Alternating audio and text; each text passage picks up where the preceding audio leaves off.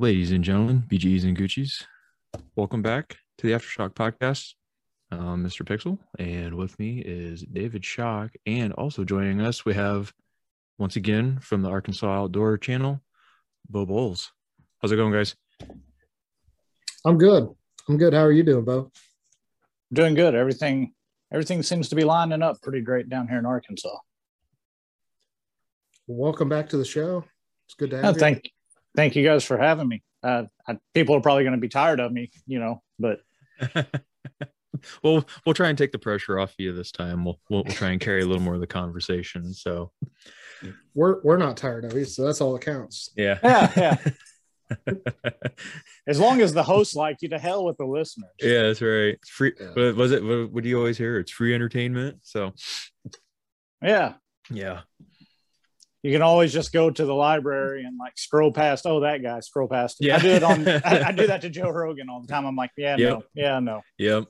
Yeah. I jump around with him as well. Sometimes I rarely listen to him, but sometimes there's interesting people on there I want to listen to. So, well, if we don't put your name in the title, then they won't know. They'll download it. We'll put it in the description. We'll still get the numbers, right? We still get the numbers. Sneak attack guest. That's right. Just put special guest. There you go. Coming in from the back row. That's right. Need some wrestling music. You're running down the aisle and jump and slide under the we got the old Ultimate Warrior entrance. Yeah, there you go. Surprise! Now you're listening to me. It's a bowcast. There you go. So what do you got? What's lining up in your part of the world? Well, right now, I am in the process of planning and staging a pretty big hike and a pretty big what they call bike packing trip. Those are still getting worked out, but they're lining up good. And then on a more personal level, I went and made my house payment the other day, and the bank was like, have you thought about refinancing? And I was like, no. And they said, we can save you over 7 or 8 years off of your note. And I was like, okay, let's do it. So that's working out. So I got that going. I've got the 2 big trips going. My YouTube channel, I finally hit 1,000 subscribers. Thank you, everybody. I greatly appreciate it. So I am now partially monetized. The gun videos, anything that shows me shooting a gun is limited. But as long as I'm not shooting a gun. You somehow end up owing them money, however that works. I don't know. Yeah, pretty much. So the vast majority of my content is actually shooting guns, trying out different guns, talking about my everyday carry, that sort of stuff. As long as I don't shoot the gun in it, it's monetized. If I do shoot a gun, it's partially monetized, which means that you're never going to get money from it because they don't even show people that for ads. So yeah. This was going to be one of the things I asked you about. So hitting that 1,000 mark, that's when you can actually start being monetized, or you have to have the 1,000 subscribers, and you have to have 4,000 hours of watched content in 1 year. So you got to hit both of those. Okay. So I've got the 4. That seems like a lot. 4,000 hours. That's 4 hours a person, a subscription. Yeah, you get a lot more. That's why you need like a big catalog. That's why, I've been doing videos on there basically for 2 years. Each little minute adds up. And, I hit 4,000 hours my first year. And this past year, I've still been going 4,000 or 5,000 hours a year with no problem. But I just had to get those subscribers up. I got you. So, I mean, even if you don't have the subscribers, you still have people that click on it and watch the video. So that counts. You still get those views and those minutes. It's just you've got to hit those two benchmarks, and then you've got to apply, and they sign off and approve, and yada yada. But I've got that. I just hit that. So once again, thank you to everybody. I've got a big bike packing trip.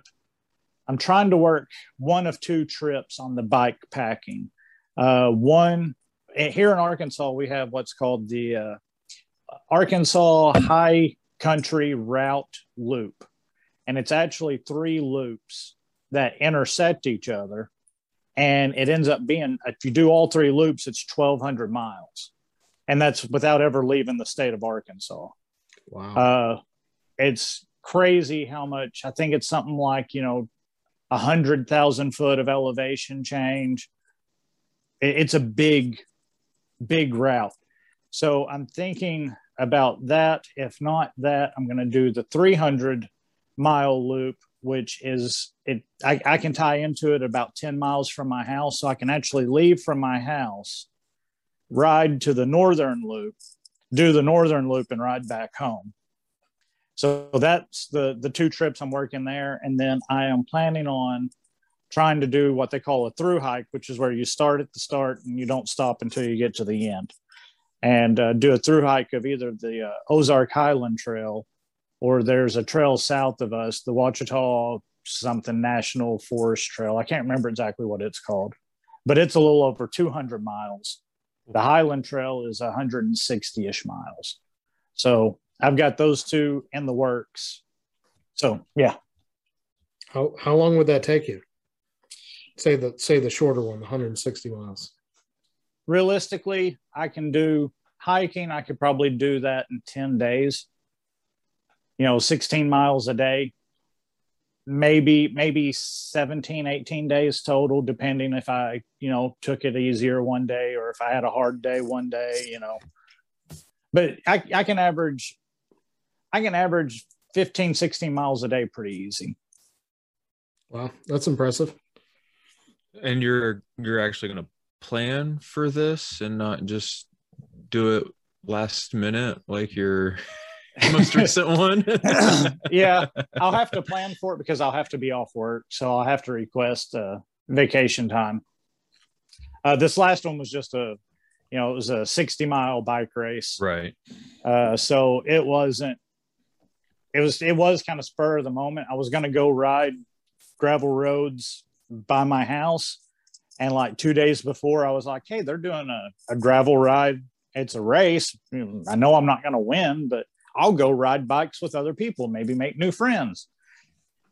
And it's hard to make friends when you're in last place. But anyway. Well, you weren't in last place. You were in the middle, but you might have been. I started out pretty good and strong. I was in the middle. We were averaging, which the guys in front, I have no idea what they were. The group I was with, we were averaging about 15, 16 miles an hour, which is pretty good for gravel. And that was until about the 30-mile marker, 27, 30-mile marker, somewhere in there. I kind of hit a wall. I'd burned up all of my energy. I ended up, I ate a couple of beef sticks, drank a liter of water. And by about mile marker 35, I started feeling good again. And, it took about 5 miles or so, 5-6 miles for that energy to come back. So I've got to get better. And this is going off into the weeds on biking and crap and diet and all of that. But generally I am ketogenic. I do a very low carb diet. It may not be true keto because I don't follow the exact guidelines for fat, protein, right, carbs. I just do a low carb, high protein-esque diet. So it's close as I can tell people is it's keto, and they say, oh, okay, that. Right. But anyway, doing that kind of diet, what most people use when they're doing these endurance races and these longer bike rides is they will use carbohydrates to stay fueled. Right. So they don't do what they call bonking. You hit the wall or you bonk. I bonked because I had ran out of everything. I was depleted. Mm-hmm. So right. The easy answer is take carbohydrates, take stuff like honey or, sugary snacks, something like that. Right. But then that goes against what my normal day-to-day life is like. So I've got to find that balance if I'm going to keep doing these longer endurance type races. Yeah. So I bonked at like mile 30, took me to about mile 35-ish to get back. Ran out of water at mile 40. So I had to go from mile 40 to mile 45 with no water, 90 plus degree heat. Got water at 90 or at mile marker 45. I got water and they told me, hey, you've only got 15 more miles to go. And I said, whoa, wait a minute. I thought this was a 50-mile race. And they said, well, it's 50-ish. So it ended up being a 60-mile race. It's 59.99. So it's... yeah. Surprise. Yeah. You're not done yet. Yeah. I've got a little bike computer, and on my computer, it said 59.9. And I was one block away from the finish line. Oh. So it didn't turn over from 59.9 to 60, but it's almost there. And then I was the last one to finish. I wasn't the last one out on, I guess technically I was the last one out on the course because everyone that was behind me quit. Right. I was the last one to finish because everyone else quit. Right. But I did have at least 6 or 7 people behind me. So yeah. And that took you how long to finish? Right at 7.5 hours. 7.5. How much water did you go through? I drank 6 liters. Oof. And then on the way home, I drank an additional 40 ounces. And then when I got home, I drank an additional liter, and it wasn't until the next day before I peed. So all told, I probably was closer to 10 liters of water. Man, did that at least keep a lot of the negative side effects away from that exertion? Like you didn't cramp up bad or anything, or have any other kind of issues that you'd get from being dehydrated? My voice got hoarse from being dehydrated, and I had some muscle twinges. I wouldn't call them cramps, but okay. I mean, like when you're walking and you're kind of like, oh, I just worked out really hard, and you take a step and it's like, that's kind of tight. It was kind of like that. The next day I was fine. I just drank a bunch of water and ate a bunch of pickles, pickle juice, stuff like that to give me the sodium back. Okay. So what was it? Was it loose gravel? So it was a rough ride, or? Yeah, it was really, they've got all of these different grades on what they call gravel racing, or a gravel grinder is what the race is called. This had everything from grade 2, which is really fine, sandy, all the way up to grade 5, and which grade 5 is rocks the size of, your fist put together. So oof. You're talking going over loose stuff, downhills, uphills. It was a rough trail. The guys who won, I honestly don't know how they did it. I mean, the guy who won did it in 3.5 hours. And that's 60 miles in 3.5 hours. Works out to like what? 17, 18 miles an hour. And that's an average, including going uphill. When he went uphill, he was going uphill at 18 miles an hour. Oof. Yeah, it's pretty crazy. I'm a long way away from there, but I just did it for fun. I mean, there's another gravel race coming up in Kansas next month. It's a 63 mile, which 63 mile is 100 kilometer. And they call them 100 Ks, obviously. So right. That's most of the bike world does stuff in kilometers. You'll do 100 miler. There is a 100 miler, a 50 miler, and then you've got 100 K or a 50 K. But most people, when they set up races, they set them up as 100 K. So there's that in Kansas next month. I'm thinking about doing it, but I don't want to have to pay for the hotel, the gas, and the race entry just to go up there and be in last place again. And then, come home. It's just the money issue. Right. And then in October, there's another gravel grinder here in Arkansas, and it's 100 K, and I'm going to do it. So that one's just I don't know, an hour from my house or something. Okay. The one in Kansas is only 3 or 4 hours away. So I would just drive up there the day of the race, but you have to sign up and check in the day before. So I could drive up there, find somewhere and sleep in a tent, but then that's not really rested up to do a 60-mile race. Right. So what's the reward for some of those? I'm sure it's on the high end. I mean, I know like some of these, those crazy marathons that some of those do, like the prize basically is an invitation to the next one or something like that, I believe is what I've heard. Or like you get an invite to like this other crazy one that's going to happen. So it's more of a prestige thing. Like, is this one of those kind of deals, or is this more of a, like, they kind of have like prizes depending on where you finish? It really depends on the race. For example, the one that I did, they had plaques for first, second, and third. That was it. I mean, that's all you got. Some of them you get jerseys. Some of them you get a little medal. The Arkansas High Country route race, where they actually race that 1,200 miles I was talking about earlier. There's a race where they do that, and you get a belt buckle for it. Oh, okay. So it's not a whole lot of money. This is kind of a you pay to play sort of thing. You might eventually get sponsored if you're really good and get free bikes and money from like one of the big bike companies. But for the most part, it's just, I do it because it's tough, and right. I like pushing myself. And B, I look at this kind of as preparation, right.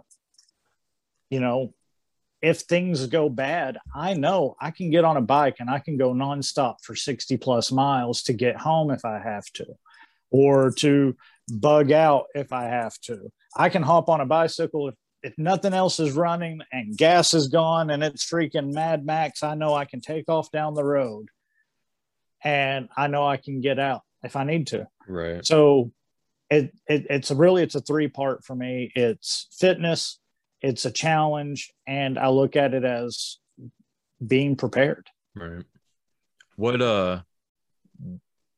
if any, I guess, how do you prep for that? Like gear wise, like your bike, like, is there anything special you got to do with your bike? Like, I don't know much about bikes. I just got done tightening the brakes on one of my kids' bikes a little bit ago, and that's probably about the extent of that, and adjusting the seat is about all I can do on a bicycle. Maybe put a chain back on when it comes off. Well, they've got tons of different stuff now. I mean, I used to ride mountain bikes back in the early 2000s, late 90s. Me and a buddy of mine named Rob Short, we used to ride mountain bikes everywhere. Rob could have been pro if he would have been somewhere other than Arkansas.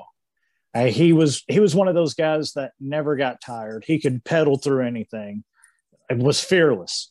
And here I am behind him, like, you go ahead. I'm just going to watch, He was fearless. He was freaking loved riding with him. But we rode regular mountain bikes then. Everything changed from that time until now, where I'm getting on a bike again. Now you have road bikes, you have mountain bikes, you have cyclocross bikes, you have gravel bikes, you've got a little bit of everything. And each one, the geometry is slightly different. Now, what most people will tell you is you can drive and you can race whatever you want to race. But they do have specific bikes that are made for gravel racing. And they look, if you didn't know what you were looking at, they look like a road bike, your old school 10-speed bike, with the curly Q down bars. That's what it looks like until you look at the tires. And on the tires, they usually run about 20 millimeters to 30 millimeters bigger than what you would see on a road bike.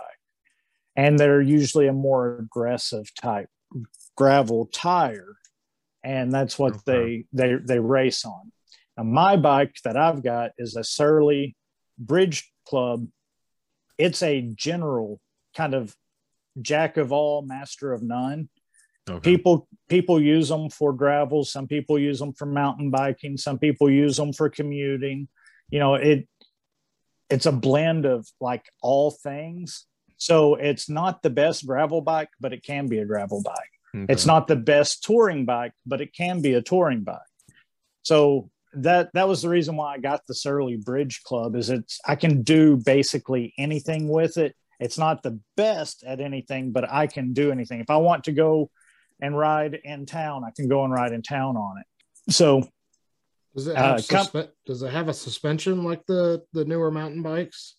No, it's what they call a rigid frame, which doesn't really bother me. I mean, you just kind of get used to it. It's just everything. It depends on what you're wanting to do. Now, if you're wanting to attack like some really hardcore, like single track, you want suspension. If you're going to be doing big jump, suspension. But I'm doing like gravel racing. I'm doing road riding.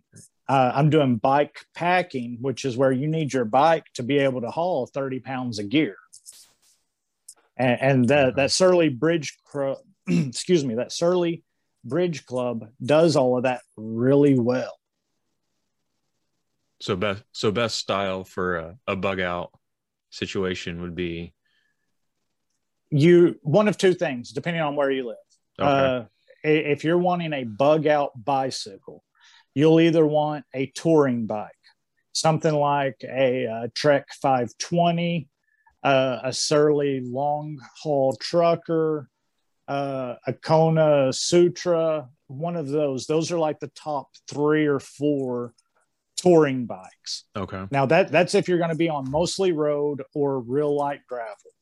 If you're going to be on gravel and dirt, you would want something kind of like the Surly Bridge Club, a Surly Midnight Special, a Salsa Journeyman, a Salsa, what's that other one?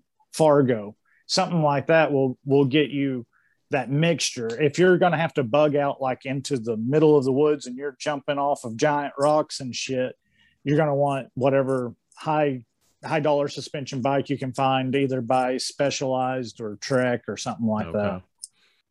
Yeah, I had an older Trek probably about 20 years ago. It was a mountain bike. But my cousin and I would ride, but I think we would do 2 or 3 times a week, maybe 15 miles a pop. So it wasn't nowhere near like what you're getting into now. Well, the bad thing is like right now, I'm only doing 1 trip a week. I've got work Monday through Thursday, and then I go to the gym Monday, Tuesday, and Thursday. So Wednesday is a rest day. Friday is I have to go and do all of my errands and pay bills and be a responsible adult on Friday. So really Saturday is my free day. So Saturday, once a week, I'm getting on a bike and doing, last week I did 67 miles. I just get on it and go. And that was all road. So that was a lot easier. It only took me like 4.5 hours to do 67 miles. Yeah, that's what we did. We rode a mountain bike on the road. So it wasn't the nicest of ride, but yeah, it was, we would do that a couple times a week, 10, 12 miles, something like that. But that was, post workout or something. Me and my buddy Rob, we rode mountain bikes 20 years ago, but we mostly rode them to the bar. We'd take off from my house. I lived in downtown Fort Smith at the time, and we were roommates. We'd take off from our house, which was this dirty old punk house that there was so much beer like stained into the wood that the wood everywhere was different colors on the hardwood floor. It was well, I tell you how bad it was. It was condemned when I moved out, and they had to shut it down because they said it was too bad for anyone to live in. But anyway, that's impressive. We would take off and we would just like shred all over town and out into the boondocks, and then we'd come back into town at night and we'd just ride up to the bar, go inside and park our bikes inside so no one stole them. We'd drink a few beers, hang out, sing some karaoke, get back on the bikes and ride back to the house. Small town country living right there. Yeah. So not a tandem and no beer helmets. No, but we probably should have had helmets. I'm of that generation where helmets were for sissies, man. I hate putting one on even now. I'm like, oh, they're gonna make fun of me, and then everyone looks at you when you don't have it on. They're like, "What are you doing?" Like, shut up. Put your helmet on. Yeah, that was the main mode of transportation. So you're about a senior in high school where I grew up. Everybody rode a bicycle everywhere. Mm. We always lived too far out for it to be an average mode of transportation. I mean, when you're 6 to 10 miles from the nearest paved road, that's a little more out there than how I grew up, I guess. Yeah. We had at least 2 stoplights.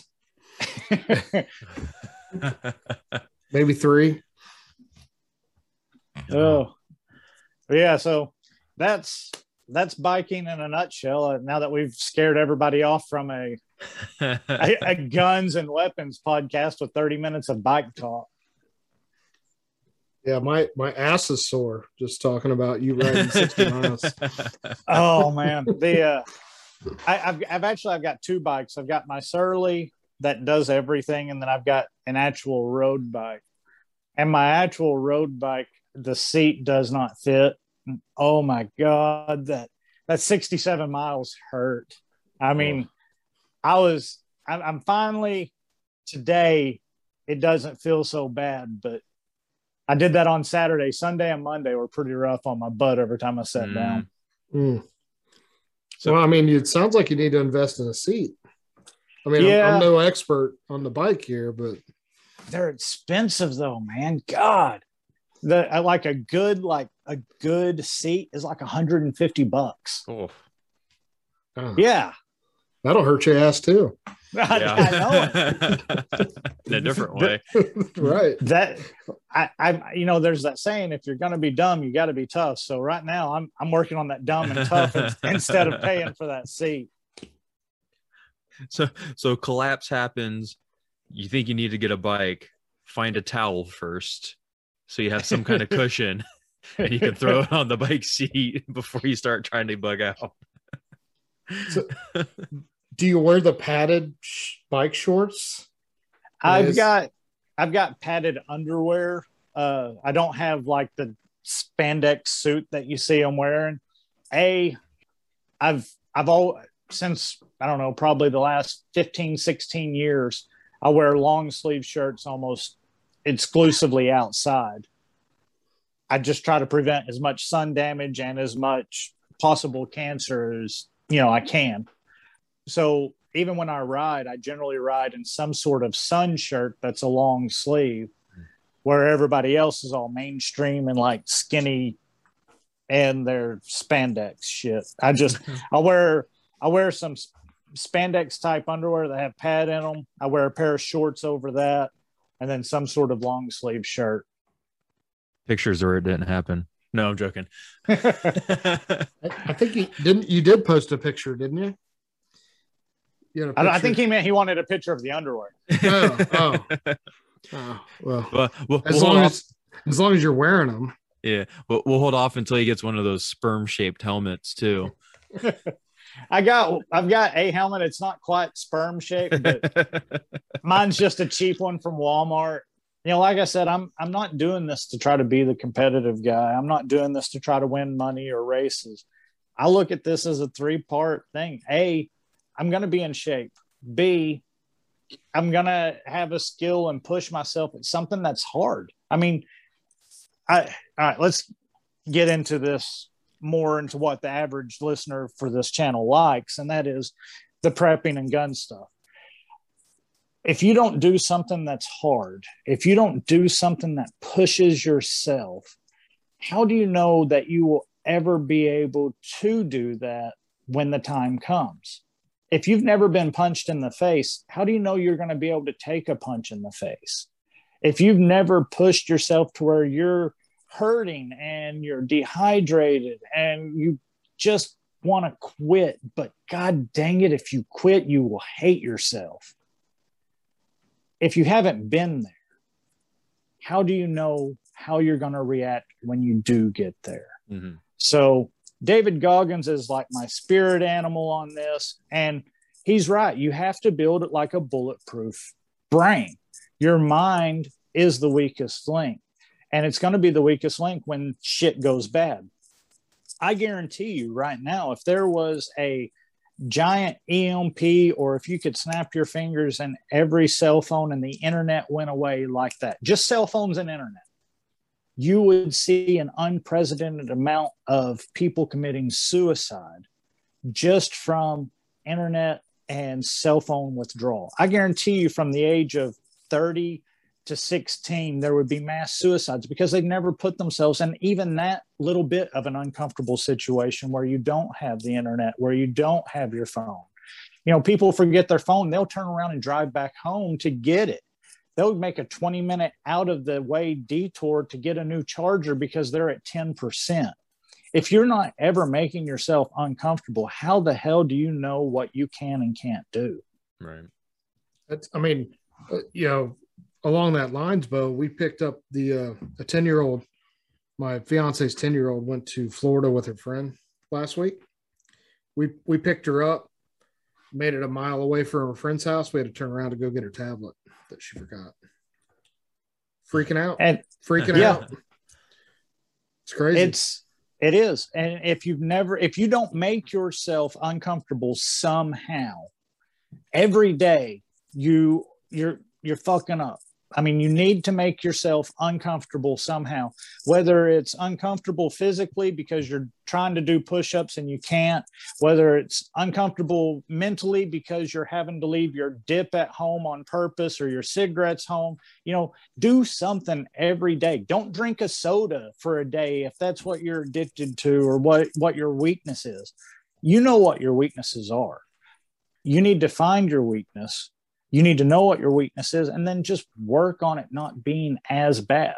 For me, that's kind of the whole thing with the hiking, with the biking, with all of that. I want to make myself harder to kill because I know how bad it feels. I know what it feels like to be punched in the face. I know what it feels like to have shit sucking and to work through that. Well, even from not even going into like a psychological perspective on that, just on a planning side from that, if you end up in a situation, you like, okay, well, I can't hop in my car and drive, 10 miles down the road to wherever I need to get to. You can say, well, I've rode my bike that far before and it took me this long. So there and back, it's going to take me this, this long at how much time. Or if you're walking or running, if you run a lot and you say, okay, I know I've done this many miles before, it usually takes me this much. And I usually slow down about this much every mile after that. If for whatever reason you've got to run or you've got to walk somewhere, you know about how long it's going to take you. And then you can plan out from that point, how long it would actually, how much time you actually have. Average, and to me, the average person and their bug out, or you hear bug out, the average time you hear bug out, it's all bull crap. It's people who have the prepper fantasy going on in their brain thinking that they're going to bug out. But a bug out might not be I think we need a different term. We need something to where you're prepared to leave without it being called a bug out, because I think bug out has been taken over to where it's all basically fantasy crap. Like you said, if I go on these hikes and I know that using the pack, I can load it with 30 pounds, I can do 15 miles a day of rough country. And, okay, so I need to get away from here because of this. Maybe not necessarily it's a bug out. Maybe it's something man-made. Maybe it's a natural disaster, whatever the case might be. My vehicle isn't working. I know I can do 15 miles a day. I know that in 2 days I'll be 30-ish miles away, from here, right, or whatever the case might be. And it's the knowing yourself and knowing that you can push it because you've already done that. You've already made yourself uncomfortable by doing that 15-mile hike. Mm-hmm. You've already hurt, your muscles are sore because you know what a 30-pound pack feels like, or a 40-pound pack, or whatever. I think people, specifically people in the prepper community and in the gun community, they don't like to make themselves uncomfortable as a general rule. Mm-hmm. Not all of them. There are guys out there that are hard chargers. There's guys on Wasted Ammo that I guarantee you they do harder shit than I do. They just don't talk about it. There's people out there who, the guy who beat me by 3 hours on the freaking bike race. That's, there's guys out there who have pushed themselves further and they are more advanced than I am. I'm not the end all be all. I'm not, Mr. Guru. My thing is I just want to make for sure that I do as much as I can in case anything ever happens.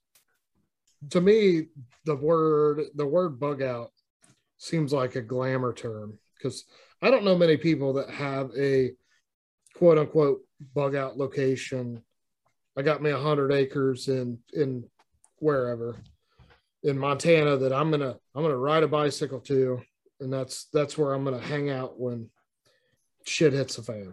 So to me, I feel like the bug out term and what the way people use it loosely is kind of glamorized, of like, well, if something bad happens, then I'm just going to bug out. Well, is that the case? How many people are just, why wouldn't you just stay home? Defend what you have, where you're at, kind of thing. I can see, for example, people who live in New York City.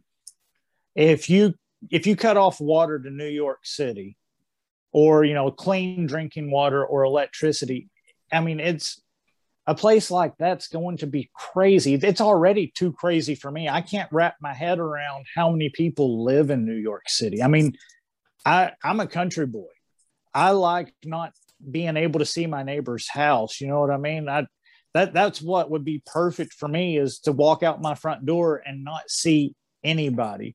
So I can't imagine being in a building and being in your 1-bedroom, 1-room apartment that has 8,000 other people in it. That's bigger than the nearest 2 towns. One building in New York has more people than I have in the nearest 2 towns to me. So I can imagine in a place like that, especially me, I would freak out. Water's out, electric's out. Like, it could just be a blackout and I'm going to be like, okay, I got to go. It's going to get bad. No, I totally agree with you. I'm more thinking of the prepper people that have that mindset. Our listeners are probably more rural America, not the New York City, because if something happens, it's going to be chaos.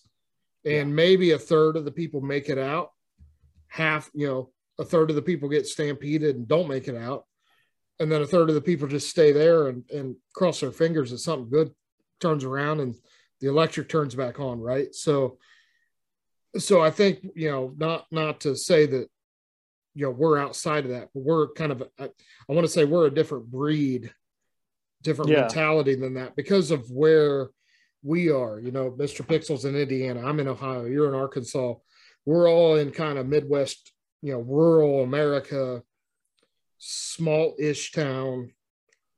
Bugging out looks totally different for us than, like you said, getting out of your building with 8,000 people is going to be a challenge. Yeah. I'm going to head home to Germantown, Ohio, that still only has maybe 5,000 people there, to my parents' house, because it's more rural than where I'm at. If I'm bugging out, and that's a 30-minute drive in a car. If my car starts, if not, I'm staying home and I'll defend what I have here. But, it's a different mindset, where to me, the bug out, if you're not in New York City, it's more of that's a glam term. Are you putting 30 pounds in your backpack and leaving the house? Because that's it. You got 30 pounds worth of food or whatever you're taking. and then you're going to live off the land. I have more than 30 pounds worth of stuff and food at home. Yeah. And I got plenty of ammo to defend that. My neighbors are cool. I don't think they're going to come in and kick my door down. And I know one neighbor knows that if he kicks my door down, he's going to have problems. He's going to have lead issues, Yeah. Darn lead poisoning. Yeah. One neighbor knows that. The other one's an older lady. I don't think she's coming over to kick my door down. If she does, I'm going to have advance notice that she's kicking my door. So there's not a whole lot around me at the moment. So, to me, bugging out is not going anywhere. I'm staying home. I'm going to defend what I got. And if I need to venture out and go get supplies, then that's what'll happen. But there's plenty of deer and coyote and meat in the woods around me. So, well, go ahead. Sorry. I was going to say, Dave, don't you have a garden too that you planted this year or something? I'm going to tell you that went horrible. Did it? It's I've been meaning to ask you about that. You haven't seen anything posted from me on the homestead page on Discord, because it's weird, because 2 years ago we had so many cucumbers, zucchinis, and tomatoes. It just didn't.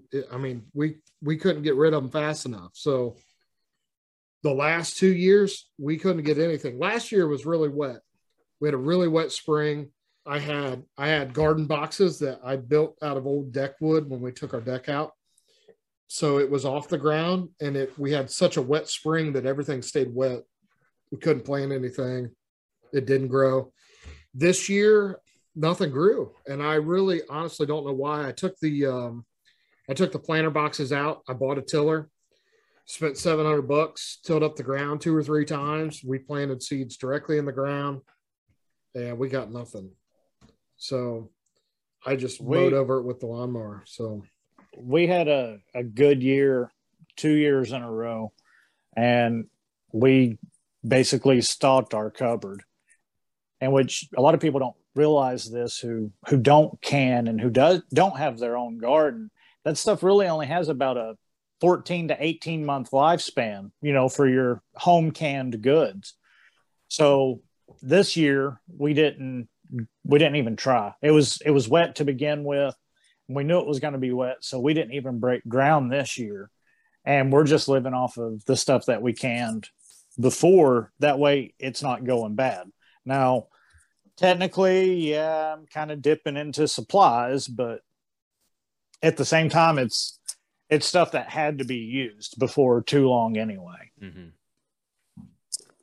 Now, talking about the bug out thing again, it was the bug out episode that the guys did, Steve and Eric, that got me listening to the original Wasted Ammo. And I just happened to find it. I was at work one day looking for podcasts, and I typed in bug out, and I found it. And bugging out is the reason why I got into hiking, got into backpacking, I guess, technically. Hiking, it's so weird how people fight over words. Hiking is when you go for a walk in the woods. Backpacking is when you go in the woods and you stay.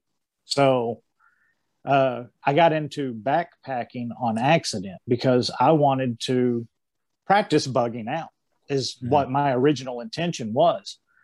And I bought some gear, and I had some stuff that I thought would last and would be good for bug out stuff. It was heavy as shit. I mean, my initial very first time bag was probably close to 45 pounds. And that was for like 2 days, 3 days. And it was just, everything was heavy. Everything was canvas. Everything was like bushcraft more than bug out, more than the stuff that they use for hiking and camping. So after just a couple of trips real close, I realized this wasn't going to work. And then I bought some lighter gear, and I'm like, okay, this will be my new bug out gear. I'm going to use this. And I did 17 miles with a 35-pound pack, and I had planned on doing 40 miles. I honestly thought 40 miles, no problem. 17 miles in, I stayed the night, and the next morning I walked to where there was cell phone coverage, and I called my wife and said, come get me, because I was hurting. I had busted up my feet, my legs were hurting, my hips were hurting. And she came and picked me up. And on the way home, I said, I've got to do something else. And that's when I started looking into what these people who live out of their backpacks doing these, you know, through hikes of the Appalachian Trail or the Pacific Crest Trail, or, you know, these 1,000+ mile hikes. I was like, okay, I need to start seeing what these people are doing. Mm-hmm. And one of the biggest surprises is they don't use hiking boots. They don't use like these big, heavy, tough military, hard leather boots. All of them use trail runners, like, you know, freaking what you would use for cross country track. And I'm like, okay, that can't work. You're going to break your ankle. You're going to do this. And I see them do it. I see them going thousands of miles in a freaking tennis shoe, basically. And it goes against everything I had ever thought of when I thought go out in the woods. You need the toughest shit that you can find. You need that canvas backpack. You need those big, thick leather boots. And these people are like, dude, I'm wearing a pair of shorts, and I got a shirt, and I've got 2 pairs of socks, and I got 2 pairs of underwear, and I'm wearing these Ultra Lone Peak shoes, and they are gone. And I mean, they live out there for 6 months at a time. What is it? Ounces equals pounds? Ounces equal pounds, and pounds equal pain. Yeah. So there are people who get crazy into it. I'm not at the crazy level. I'm at the, okay, this makes sense level. That's what a crazy person would say. No, trust me. Because my backpack weighs roughly 20 pounds, 20 pounds with 25 pounds with a couple of days worth of food. These people are going out there with like 8-pound packs with food. They're sleeping under a tarp that is made out of Dyneema that's 4 foot wide by 6 foot long, and it just barely covers them. And I mean, there's some crazy people who are into this stuff. And, you know, I haven't fallen off of the deep end. I'm in the pool. I'm just not in the deep end yet. So the 1,200 mile trip you were talking about, how much food do you take, and how much food do you find? Well, with this being the trip that I'm kind of thinking of, it's going to be more of like a tour and less of a race, less of I'm going to try to hurry up and get from point A to point B and point B to point C. I'm just going to kind of go. And with the fact it's all in Arkansas, if I have any major problems, if my bike breaks and I'm too far away to ride it to, you know, a freaking bike shop or whatever, I can always call someone local, because it's all basically here. And yeah, I might have to wait 3 hours for someone to drive to me, but I'm not like stranded. You know what I mean? So you're not taking 10 days worth of food with you. No, I'll stops along the way, kind of thing. Yeah, there'll be stops along the way. There'll be restaurants along the way. It'll be probably somewhere in the neighborhood of 50 to 100 miles a day. And depending on where I'm at, I'll stop, camp, cook dinner some night. I might ride, you know, if I'm passing through town, I might stop and have a burger somewhere, you know, because there are towns along the way of this route. So it just kind of really depends on where I'm at and the mood I'm in. But like I said, I'm looking at this more of a tour and less of a race. Now, the people who do this race, they carry most of their food, or they will carry enough to get them halfway, and then they will resupply at one stop and then go the rest of the half. The ones who do it on a race, they do it in just a few days. I mean, they're riding 18 hours a day, or, you know, 20 hours a day, sleeping 1 hour, 2 hours, getting up and going again. So, I mean, the bike racing, the endurance bike racing is the exact same as these endurance long races that, you know, Zach Bitter does and that Calm Haynes does and David Goggins does, where you're trying to win. I'm not looking at it as trying to win. It's not a race for me. You're doing it more as a tour.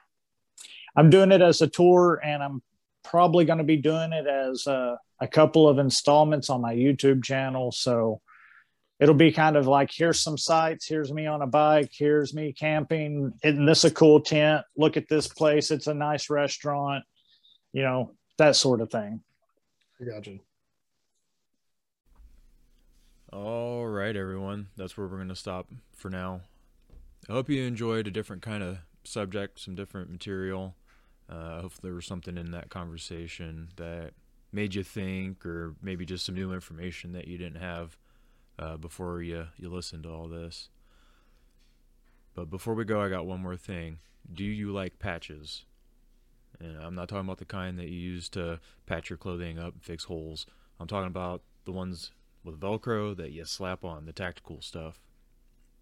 If you do, head over to the Wasted Ammo Facebook page or check out our Instagram. It's aftershock_podcast, and check out our first patch.